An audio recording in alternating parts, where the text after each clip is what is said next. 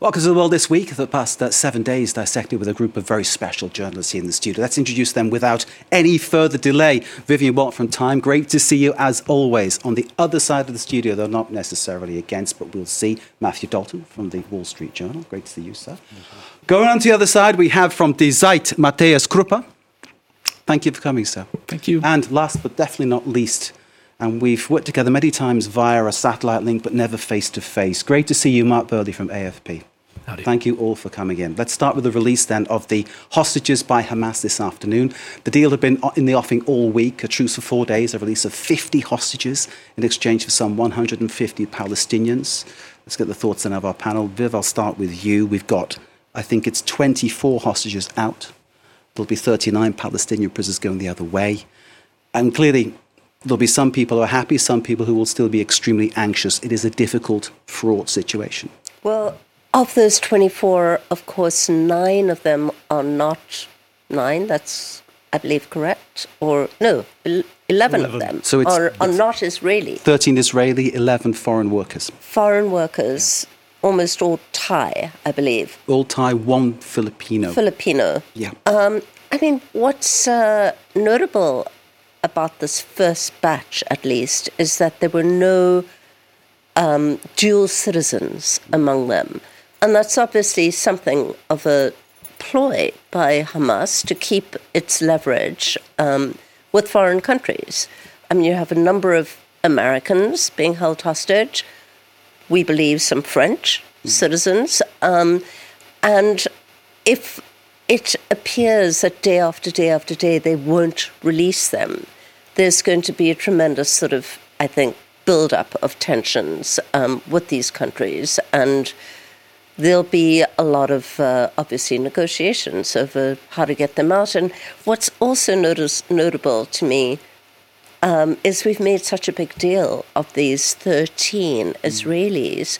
There are still 190 perhaps, 200 perhaps. 200, more than 200 left. It's just an astonishing number. So I think it's going to be a long road ahead. Absolutely remarkable. Mark Burley, can I bring you in from the Brussels correspondent of AFP? That's what I should have said in the full introduction. I apologise, sir. In terms of what we're seeing, clearly there's been all manner of negotiations going on. We've had the US involved, we've had Egypt involved, Qatar playing a really key role.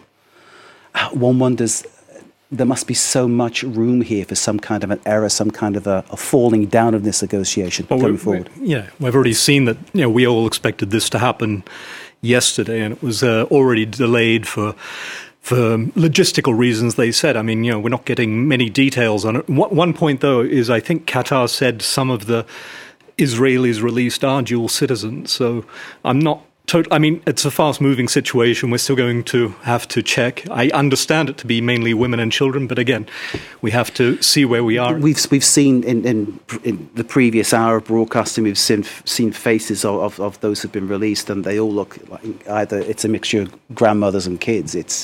It's an incredibly sad situation, isn't it? That's the way it goes, as I understand it, with the ICRC involved. Well, basically with these sort of exchanges, the first thing is a test, and in a way it should be kind of like the easier consignment, the people who you would expect to see released, who have no reason. No one should be held point blank, sure. But these would be perhaps at the top of your imagination or your list of who you would expect to see as victims to be released. Given that the negotiation of this was essentially worked out by CIA chief and Mossad chief in Qatar, it's all black box stuff. How many details are we going to get? This is all going to come out in the days ahead when journalists hopefully can speak to giving space, of course, to people who've gone through this sort of a deal, but the ones who are willing to speak to journalists, when we can find out a little bit more of perhaps what went on. I think we've seen from previous hostage situations that quite often even the hostages themselves are very unaware of logistical stuff or anything that went on. They're greeted in the sort of protocolaire situation, but they're not always aware of what what it took to get them. It must be amazing to try and put yourself in their shoes and think about what they're going through and remarkable stuff. Mark, thank you. We've got two people called Matthew, I've just realised. Matthew and Matthias. So it's great to see. I'm going to start with the man from Die Zeit. With the Matthias. Great to see you. Great to see you, Matthias. This situation, give us how are you viewing it? What's the kind of, how are your readers viewing this situation? I think it was already said before that the situation is very difficult to read. To be honest, of course, it's first and foremost each and every hostage which is released is a good news in a tunnel of many bad news over the last weeks. But where it leads to, whether both sides stick to the deal. Normally, you does a deal like that to build up some confidence, but confidence in this situation is really weird because there is no confidence neither on the Israeli side, neither on the other side. So where does it really leads to? And to be honest, the foreign workers which are released, I'm not even sure whether they are counted among the 50 which should be released. One of the many questions that are still outstanding. A particular deal which Qatar did with the Hamas. So even with the counting, it's difficult. We understand the tie negotiated with the Iranians. That's what we understand. Okay, but that's a version, that. But it would mean they are not part of the 50 indeed, which are agreed on. Indeed. So. Which already shows how difficult to grab the situation is. So it's incredibly tricky, this situation, to say the least, Matthew, isn't it? The whole issue about, if you just look back through recent history or go back as far as you want with the Middle East, anything could happen. Well, I'm thinking about an event in recent Israeli history, which is the kidnapping of Gilad Shalit, the Israeli soldier. 2006. Right, who was held for 5 years and ultimately freed in exchange for thousands of Palestinian prisoners. One soldier for thousands of prisoners. So given the precedent... Some of them mounted the October 7th. I didn't know, but that's just remarkable. Yeah. So you're thinking about the people who are still in Hamas's custody, the men, and even more than that, the soldiers who were kidnapped. What is the possible deal that is going to free, hundreds of people? If previously it was one soldier for thousands of Palestinian prisoners, how many Palestinian prisoners have to be freed from their perspective to free those people? And so you just think about, this was the kind of easiest part of the deal, to the solution for these hostages to be done. What lies ahead is going to be very difficult, and it's frightening to think what it could take to get the rest of the people released. Indeed, and as you say, talking about the Gilad Shalit story of 2006 to 2011, I think it was, and as you say, it was over 1,500 prisoners that were swapped for him. Hamas clearly thinking they've got leverage to get even more prisoners out of jail. Is that what you're saying? That's a situation, maybe. They do have leverage. They have enormous leverage. And you also think about what that event, what kind of precedent that set and the incentive it set for Hamas to do this. I mean, there's some speculation that was kind of one of the main goals of this operation. The attack was not necessarily to kill lots of people, though that probably was part of it as well, but also to take as many hostages as possible, to use them as leverage to free as many of their people in Israeli prisons as they could. And particularly Hamas people from prison, as I understand it. That is one of the strategic objectives with the Israeli soldiers that are taken. Right, exactly. But a lot of the people who have been freed are actually, they're not Hamas operatives. They're I think they're from other militant groups. There could be just Palestinians. As I understand it, this 39 is mostly women and women and children. And children. Well, children is 16 to 18-year-olds. I mean, that's. I'd call them kids, but there you go. Yeah, we call them kids around the world. I mean, a lot of these. I don't know these particular cases, but we do know that there are a high number of administrative detentions in Israeli hands. These are people who haven't been charged, who are held. Wouldn't be surprising to see that perhaps that was this first tranche. Or people arrested for like stone throwing, very kind of minor things. But I think that there has been a list of people that may be released, and they do include like actual members of Hamas. I'm not sure about that. Maybe I'm And wrong. again, we're still scrabbling. Well, this is the thing, isn't it? Because we don't yet know how this is going to develop. We have not come to the real tough stuff of this negotiations yet. This is the easy stuff of course, to release women and children, their babies, among the hostages. It's just mind-boggling. Doesn't bear thinking about, does it? And, who knows what kind of mental state they're in at this point. But, this is in some ways the kind of low-lying fruit, if you like. And the real tough negotiations, I think, still lies ahead, and it's unclear what Hamas is going to be able to wrest out of Israel in order to release another 200 plus hostages. Indeed. I just want to say now, because sometimes people forget why these things begin. It all began on October the 7th, 1,200 Israelis killed in cross-border raids mounted by Hamas. And those raids, Viv, I mean, some of the details that I've heard and we've all heard are just incredibly mind-blowingly shocking, aren't they? In all the incredible devastation that we've witnessed in 7 weeks, we have almost forgotten the just astonishing fact of the invasion into Israel and a completely unprotected Israel. That it's like a country that we thought had, state-of-the-art security, was absolutely vulnerable. So there are so many questions that have yet to be answered by this government. I think what you're going to see... Excuse me one second. We're going to break off to get a word now from the Israeli Defense Force, a representative speaking right now. Ohad, Adina, Chana, Margalit, Anna, Margaret, Jaffa, Hannah, all came home this evening, and 11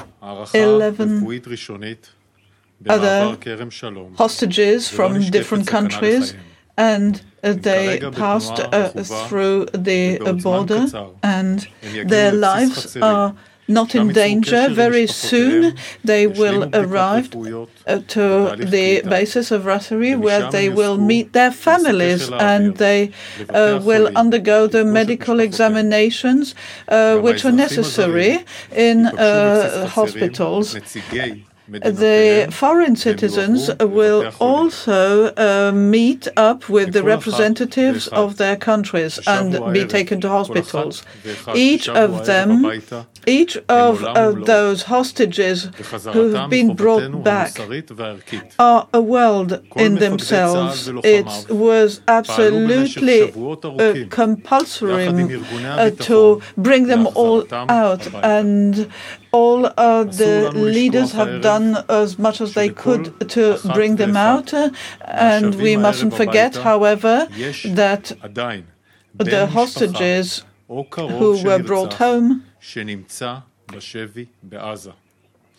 also have, there are other prisoners, there are injured or deceased people around them, and our joy and enthusiasm must be in proportion with this fact. It was wonderful to bring them through the border. Our heart is, however, still with all the others who are still detained in Gaza, and we feel for their families.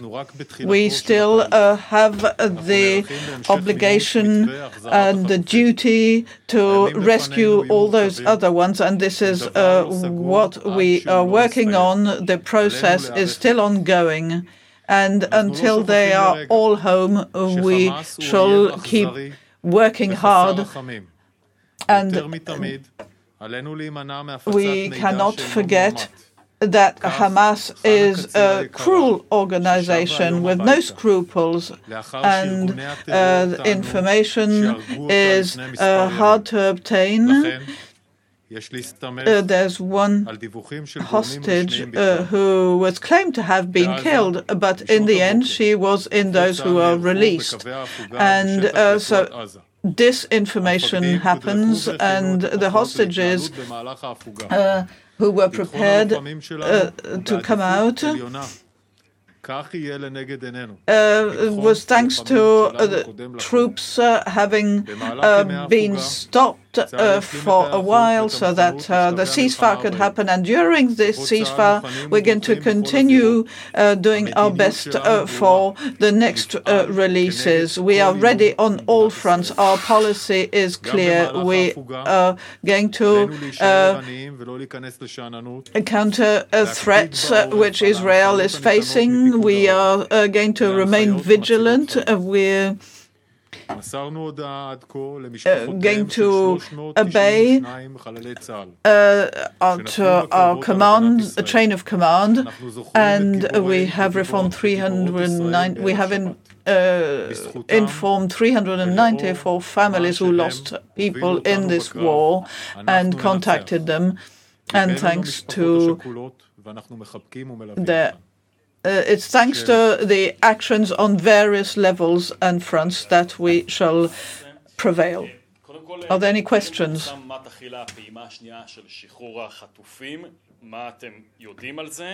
We don't know what the next stage will be. How do you know what's going to happen for the next batch? והאם אתם יודעים כמה אזרחים עזתים הצליחו לחזור היום לצפון הרצועה? איך הכוחות בשטח תודרכו כדי להגן על עצמם? אנחנו נערכנו בקווים המבצעיים, אחרי שתדרכנו את הכוחות, וידינו שקודם כל מה שחשוב זה ביטחון כוחותינו. יש להסכם הזה תנאים והגדרות מאוד מאוד ברורות. אנחנו עומדים בקווים שלנו, ערוכים לביטחון כוחותינו, ונדע על מנת Daniel Agari there, the spokesperson for the Israeli Defense Forces as they are known. We lost the translation because it would have been interesting to hear what he was saying about what happens next, because that's the question that we're all asking, isn't it, Matthias? What happens next? Because we could see this being played in day out, but of course, as we were just discussing with Matthew, there the leverage that Hamas has got means they might be asking for more and more. Yeah, that's the leverage is still with the Hamas, and so there is in some way, there is a strategical mismatch because the Israeli government is under pressure from inside, from the family of the hostages, and I guess that the pressure with the first hostages now released is not going to diminish. In the contrary, it's going to rise because the other families are now waiting for their beloved ones, and they are under pressure from the international scene, from Washington, from other partners, and on the Hamas side, it is cynical, but there is no pressure. I mean, Palestinians lose their life in the attacks of the Israeli army, but the political damage is with the Israelis, with the Israeli side. So this mismatch, where does it lead to, and how is the Hamas going to play it in the next couple of days? The death toll that the Gaza Health Ministry will put out each day is going up and up and up. It's in excess of 15,000 now. How many children? It's nearly 7,000 children killed. Yeah, but it does not lead to any pressure on Hamas. It leads to further pressure on the Israeli side. So indeed, that's the mismatch in this war. That figure of the number of children killed has surely changed the way the world views the conflict and the way the world supports Israel. Joe Biden altering his tone a little bit, sort of asking Israel at one point to actually better aim their attacks. Joe Biden's White House also initially questioning the figure put out by Hamas and then going back, and the UN sort of saying this is historically usually quite correct. I think the question we're all going to be coming back is this really a pause was fought over so much, the word pause instead of ceasefire. As I understand the strategic military documents for Israel is that they understood that they only have a limited number of weeks before international pressure becomes such that they cannot maintain such ferocity in such a densely populated civilian environment. It may well be, as Matthias said, that with some hostages released, that the other families put on such internal pressure on, we have to admit, a fairly weakened Netanyahu. And Biden has really, behind the scenes, I understand he even made, perhaps you're more aware of it than I am. American. But I understand that he made a call towards the end of the negotiations to really move things along when it was like how many days, how many hostages, what sort of time. That our correspondent in Tel Aviv this evening has said that Biden's role was really important in that sense. It's his, he has influence over everyone except for Hamas, who's playing. No, we've reported that he made a call to Qatar at the very end of the negotiations to try and get it over the finish line. As did we. But yes, who did it first? I don't know. Let's look at it. We'll have to look at it. I don't know. I hate being a journalist who prognosticates, but it's usually not our job, is it? This may well turn into what would effectively be a ceasefire. The pressure lines seem to go there. That said, there is scope for things to go wrong in the days ahead. Well, I think the Israeli military, again, they put out a message in Arabic over social media warning people not to go north, to stay south, to stay away from the northern half of the Gaza Strip, and if you're still there, God forbid, to go south. So indeed, some people have actually been shot going north. We heard earlier reported on AFP about the tragic go back to their homes and they've been killed. Speaking to people who say they intended to go back at least to get some stuff from their homes, perhaps to come back down, and this is the risk that they. One wonders what's left of their homes. That's one of the issues as well, isn't it? Because obviously the extent of what's going on. But that shows, I think, that Israel, after this pause is over, they intend to continue waging the war. Okay, let's. Unless you have any further thoughts. Well, I mean, it just occurs to me that we're 7 weeks just about into this war. 7 weeks ago, the Eiffel Tower and the Brandenburg Gate were lit up with the Israeli flag. And it's just unimaginable now that would ever happen. Yeah. It's kind of remarkable how 7 weeks ago there was such enormous public sympathy with Israel. And now, of course, it's just dramatically different, and surely that kind of pressure is going to just keep building.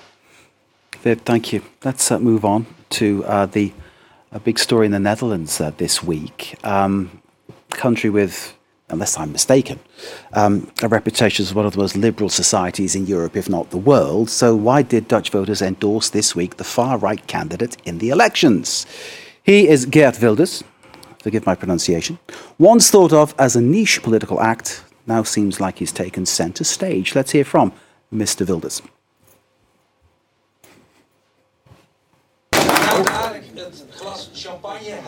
We will raise a glass of champagne in a bit, but before we do so, I want to emphasise that yesterday we had a party. Today we drink champagne, but after that we are going to work very hard. We are not doing this for ourselves, but for the dreams of all the Dutch people who voted for us. All the Dutch people who believe that things must change, who are fed up with how things were dealt with in the Netherlands in the past years, who believe that the Dutch must be put first again, who want a stricter asylum policy, who want more houses for the Dutch, who want decent healthcare, who want more money in their wallets instead of throwing billions away.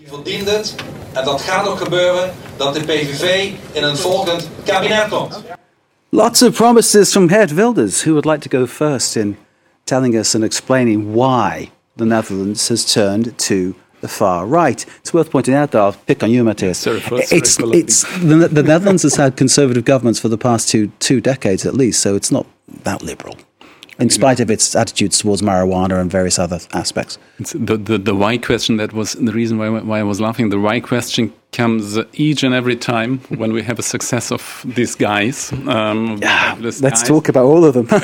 and the answer is always distrust, loss of confidence in the established parties, migration. And I think there is something which seems to be very unpolitical, but there is among the frustration of many of the voters leads to the situation that they say, whatever comes next, it must be something new. And that something new is are these guys. So I mean, even if themselves, Geert Wilders is not really new. He was there 2 decades ago when he broke up with the Liberal Party. You mentioned the liberal tradition of the country. Wilders was a liberal who left the Liberal Party. So I don't think that the why question really leads anywhere. There's another thing in it. He is still the only party member. His party is a one-person party. So what does it mean? There is no real organization around him. There are no people who are used to govern. So there is now a couple of questions whether he would be, if he gets a majority, if he gets a coalition, if he would be fit of all to govern. But all these questions, I mean, there's another big confusion. There is another big hurdle for European policy. And having seen how successful Brexit was for the United Kingdom, he's actually... He's wanting to push towards an exit. And this is one of the issues I don't really trust in, that he is going to break up with the European Union. But so maybe Nexit's not a go in your opinion. But go ahead. I mean, but that's I think one of the reasons for his success, and also one of the reasons why Marine Le Pen has been more successful over the years, is that she has moved somewhat to the center, particularly on the issue of Europe. You notice in his remarks, he talked about migration policy, asylum policy, and he talked about economic concerns, housing costs, that are things that really the Dutch are really concerned about, but they don't support getting out of the EU, getting out of the Eurozone, in the same way that French voters do not support getting out of the EU, getting out of the Eurozone. Those were issues that Le Pen historically had what was really hurt from during her previous elections. The last election, where she got the biggest percentage of the vote, she no longer said she wanted to withdraw France from the Eurozone. She softened her anti-EU rhetoric, and that worked. And you could say even now that she is perhaps the front runner to become the next French president in the next election. So yes, the far right is gaining, but also the far right is becoming a bit less far right than it used to be, particularly on the issue of Europe. Mark, give us a sense from Brussels. Yes, people must be putting down their Brussels beers and thinking, what's going on? We've got a growing camp of governments or wannabe governments. I mean, there's still no guarantee that Wilders will actually get there. I mean, it looks to be a very difficult path for him to get to power, despite being the biggest single party. But, we've now got Italy, Slovakia, Hungary, Poland flipped the other way. Spain. Great. And it's rising in France, in Germany. So, they may not want to leave the EU, but the EU is going to be coloured, is going to be changed from within the tent, perhaps, by a growing axis within. That is perhaps the danger, and that'll perhaps be, my Brussels point of view, perhaps going to be realised in 7 months' time when there are EU elections, when we really get to see the extent of this. But I think on top of that, well, firstly, just let's do a little bit of a reality check here. There are multiple parties in this little country of the Netherlands, and Wilders got 25% or so. So it's not like he swept the board. And the other thing is, it was very much, as I understood it, rooted in kind of out of the cities. There's a real kind of urban-rural divide here, as there is in so many countries, including the US. And so you have this kind of populist appeal to those who feel like they've been left behind in this kind of technocratic, sophisticated EU machine. They don't sort of see a place for themselves. And that is a kind of a legitimate concern and something that Eurocrats should be able to address. Indeed, and Viktor Orban hailing the winds of change. Right, from his seat in Budapest. Yeah. Which kind of makes one think, what would those winds bring do we see Europe moving along the lines of a kind of sweep of the far right? Matthias, what sense do you get from this? First and foremost, I see confusion. The European Union and European politics was used to rule from the center, from two big center forces, center left, center right. And this is gone. This is gone in so many countries, and this is gone on the European scene. I mean, now the last 5 years, the outgoing European Parliament has a majority of 3 parties still, but I mean, this is the main tendency. I don't see a nationalist takeover in Europe, in all of Europe, tomorrow or the day after. But it becomes more and more difficult to rule, be it in the countries, be it on the level of the European Union, and then we are in a vicious circle, because this leads to more frustration and to more distrust in the system, and it plays in the cards of those those who profit, obviously. So the more people are fed up, the more they see the standard of living decrease, the more their opportunities are restricted, the more they turn to extreme alternatives. That's the message. And once again, Wilders started 10, 15 years ago, as Marine Le Pen started 10, 15 years ago. I can recall reporting on it here. It is like an accident in slow motion. You can see it coming, like now in France. You can see it coming. Sleepwalking into a harsh reality, which few of us say would happen, but it is happening. Argentina, let's go there, because this is the second part of our far-right focus, if you like. Argentina has, in its not-too-distant past, been peppered with the worst of far-right extremism. Many still bearing the scars, physical and mental, it has to be said, of the military junta that fell only after losing the Falklands War back in 1982. Well, memories of voters are clearly getting shorter as they voted in this gentleman, on a far-right candidate. He calls himself an anarcho-capitalist. I'll get Matthew's take on that in a second. He's called Javier Milei. Former, among other things, he's got many different aspects to his character, former singer in a Rolling Stones tribute band. Question is, can he give the Argentinian voters satisfaction? Well, Matthew, an anarcho-capitalist. What's your take on that? An anarcho-capitalist. I don't know what that means exactly. Neither do I. But I think he is just a liberal, an extreme liberal, economically speaking. I think he has called for adopting the dollar in Argentina's economy. Which I was reading online is like dropping a nuclear bomb on a country to cure COVID. So it's like, yes, Argentina has an inflation problem. Adopting a completely foreign currency over which you have no control is, most economists would say, is a terrible idea. You'd lose all control over your monetary policy. You're basically allowing the U.S. Federal Reserve to dictate your monetary policy. It's true also when you're pegging your currency, but it's a more extreme step when you adopt the dollar. He's also called for, I think, eliminating most ministries in the Argentinian government. So he's, I don't think anarcho-capitalist is the right word. I think he's just an extreme liberal. He's called for, I think, cutting the government budget drastically as well. I think if you ask most economists, they would say that these are not the answers to Argentina's economic problems.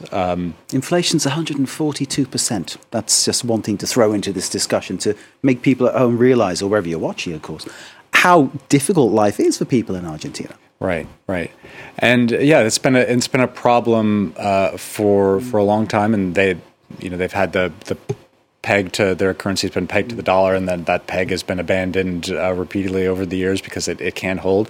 But again, I go back to the analogy of adopting the dollar would be like dropping a nuclear bomb on the Argentinian economy. So his economic outlook is a bit suspect. Again, that from Matthew. His approach towards women's rights is well, he's talking about banning abortion. That's one thing. I'll turn to you, Vivian, as a woman.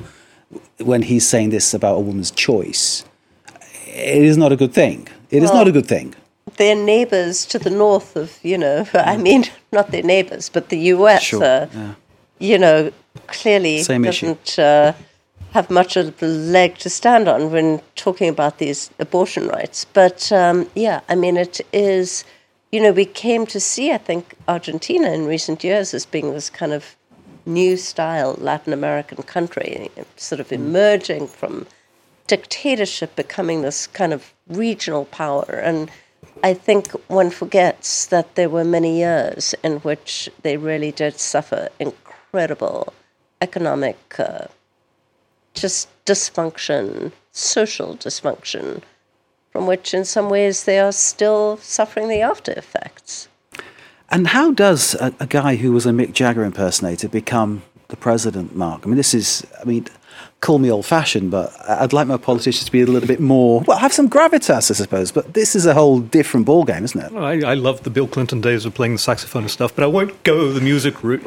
I lived for a while in Brazil, and I can see the way and went around Latin America a lot. And there's already like a shadow dollarization in many countries where you can pay in US dollars for anything, and sometimes you're expected to.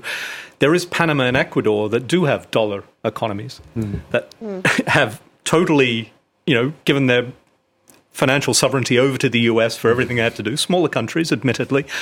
Argentina, a bit like Venezuela and so on, it used to be this grand nation that filled imaginations, and you'd go there for balls, and it was great. And these people still remember these glory days, and it's Brazil next door, which has got an economy that's far stronger. And they've lived 20 years with this. What they defaulted around the turn of the century. They had the soft peg. Nothing has worked, and they're going to the shops, and they're getting to a point where they want to buy individual grapes. They can't even buy the things themselves. The prices go up every 2 days, every 3 days. The butchers don't even mark the prices on the boards out the front anymore because it just changes so fast. People can't eat. It's a place known for meat, prime cuts of meat. Sure. The people who live there can't afford to buy that Argentine steaks that we love. So I can understand a disgust, a desire among a population to look for a simple solution out.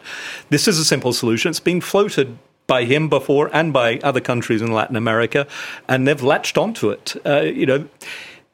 From what I understand, and people with economics degrees will correct me on this, but it's almost impossible. You need a massive dollar buffer to even go to dollarization, which would mean massive loans, which no one's going to give Argentina. So I don't see a feasible path to it happening. Will he politically drop the rhetoric, though? Matthias, that's the question. Go ahead, sir. Go ahead. And beside the economic outcome or the economic logic, there's a contradiction in the symbolic logic, because if the idea is to make Argentina great again, that's not his words, but that's the program. It's astonishing to give up a symbol of the national sovereignty, which is a currency. So I don't understand too much about Latin American and Argentinian already as journalists, we can't call him a nationalist, right? If he wants to take on the dollar. So we can't put him in the same bucket as Wilders. Sure. And, put these tags that are flying around from him, we don't understand them or they don't apply. So we're still searching for a way to describe what he is. There's something they have in common. I guess that's the libertarian approach to economy. That's Wilders as well. But that's by side. You're right. He's not a... But what is he then? What is he then if he's not a nationalist? If he's not a nationalist? So radical libertarian. Radical libertarian. Is a pretty good label for him. I don't know if you would call though adopting the dollar, importing the dollar, a libertarian position or not. Yeah. I don't know. I would ask, has it worked for the other countries in Latin America? Yes, Panama is more or less an oasis of stability in Central America, where I worked for a while.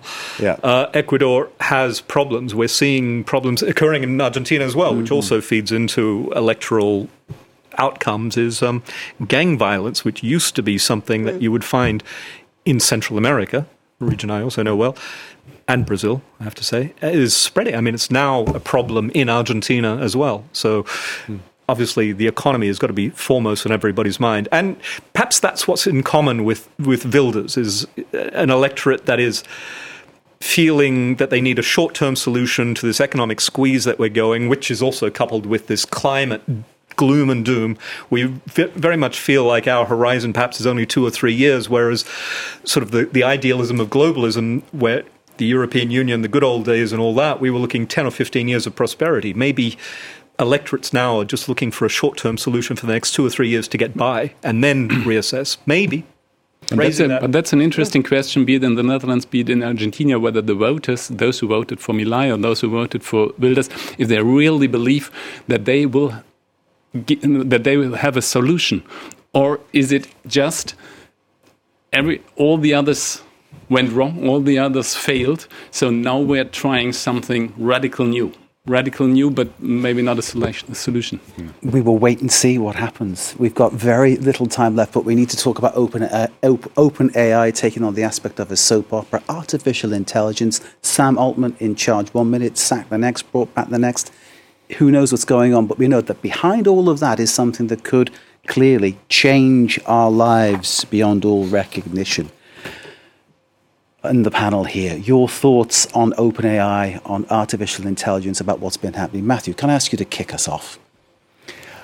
Well, it's amazing the attention that is now being paid to this company. It's a relatively small company. Yeah. Didn't exist that long ago, and has now been the leadership fight has been front page headlines for weeks now. And I think it's an indication of just how quickly it's grown, how many people use ChatGPT in their daily lives. Do you use it? I actually don't. I don't use it. Maybe I should. I don't use it to write my stories. I will not use it to write my stories. But I know a lot of other people do. Maybe I could become a much more efficient journalist if I started using it. But I think it has settled into every nook and corner of certainly the American economy and probably in Europe and around the world. So it's very important. And I think the debate, it's very unclear what happened, but I think from some of the reporting that we've done, among others, is that there was a concern amongst the board that Sam Altman had become too concerned about about making money from this venture, and it has this very peculiar corporate structure where it's overseen by a foundation that is not supposed to be concerned about the economic prospects of the company and only about whether AI is going to destroy, and the products that OpenAI makes is going to destroy humanity and turn us all into paper clips, basically. So the reporting was that there was that he was too concerned about making money. They were not. They wanted to kind of keep the mission, the safety mission of the company. There was a clash over that, supposedly. But really, we don't know exactly what happened. We'll never find out. Viv, please. Well, I'm not an AI expert, but I did ask ChatGPT what it thought. And one question I asked is AI dangerous? So it says AI itself is not inherently dangerous, but like any powerful technology, its application can pose risks if not used responsibly, etc., etc. So you see, we could do, in fact, this whole show. But to ChatGPT, to get that answer, though, they have to train it and put all these guardrails into the software so it doesn't spit out offensive and basically so it doesn't tell the truth. Maybe that it's only trained on certain types of content that it gets from the internet. So it's not. It's changing. Yeah, it has. No. That part is changing. That's what we've been writing about OpenAI up to now. Something that came out with the Sam Altman thing was something called Q-Star that OpenAI is working on, which is what do they call it? It's a general artificial intelligence. It's basically, this is a step towards making artificial intelligence smarter than humans. We think they're already there. This is another level up that they're already working up. It's called Q-Star, Q*, actually. What's interesting is we were thinking about AI basically taking this big pool of internet knowledge and reformulating it, but basically copying it. What this seems to have done, and it's just reporting the last couple of days, is that it this AI, this Q star, has taken a mathematical problem that it hasn't been presented with before, a version of maths it has not seen before, and it's solved it. So it's moving beyond a level that we have been reporting on for this general artificial intelligence to a new level. Now, this sounds pretty boring, a bit of maths, but it sounds like it's moving faster than we are, which is interesting. Think about the applications beyond. If AI can actually start approaching scenarios that it hasn't been trained on, but can apply a whole lot of other general intelligence. Fascinating stuff. This may be part of the final comment, Matthias. Very quickly. I don't have to add anything. It's obvious that there are so many questions on what does it mean morally, politically, socially. So. Matthias, thank you. Viv, thank you. Matthew, thank you. Mark, thank you all for joining us. Thank you for watching. Please stay with us here on France 24. We continue to bring you the news and the analysis.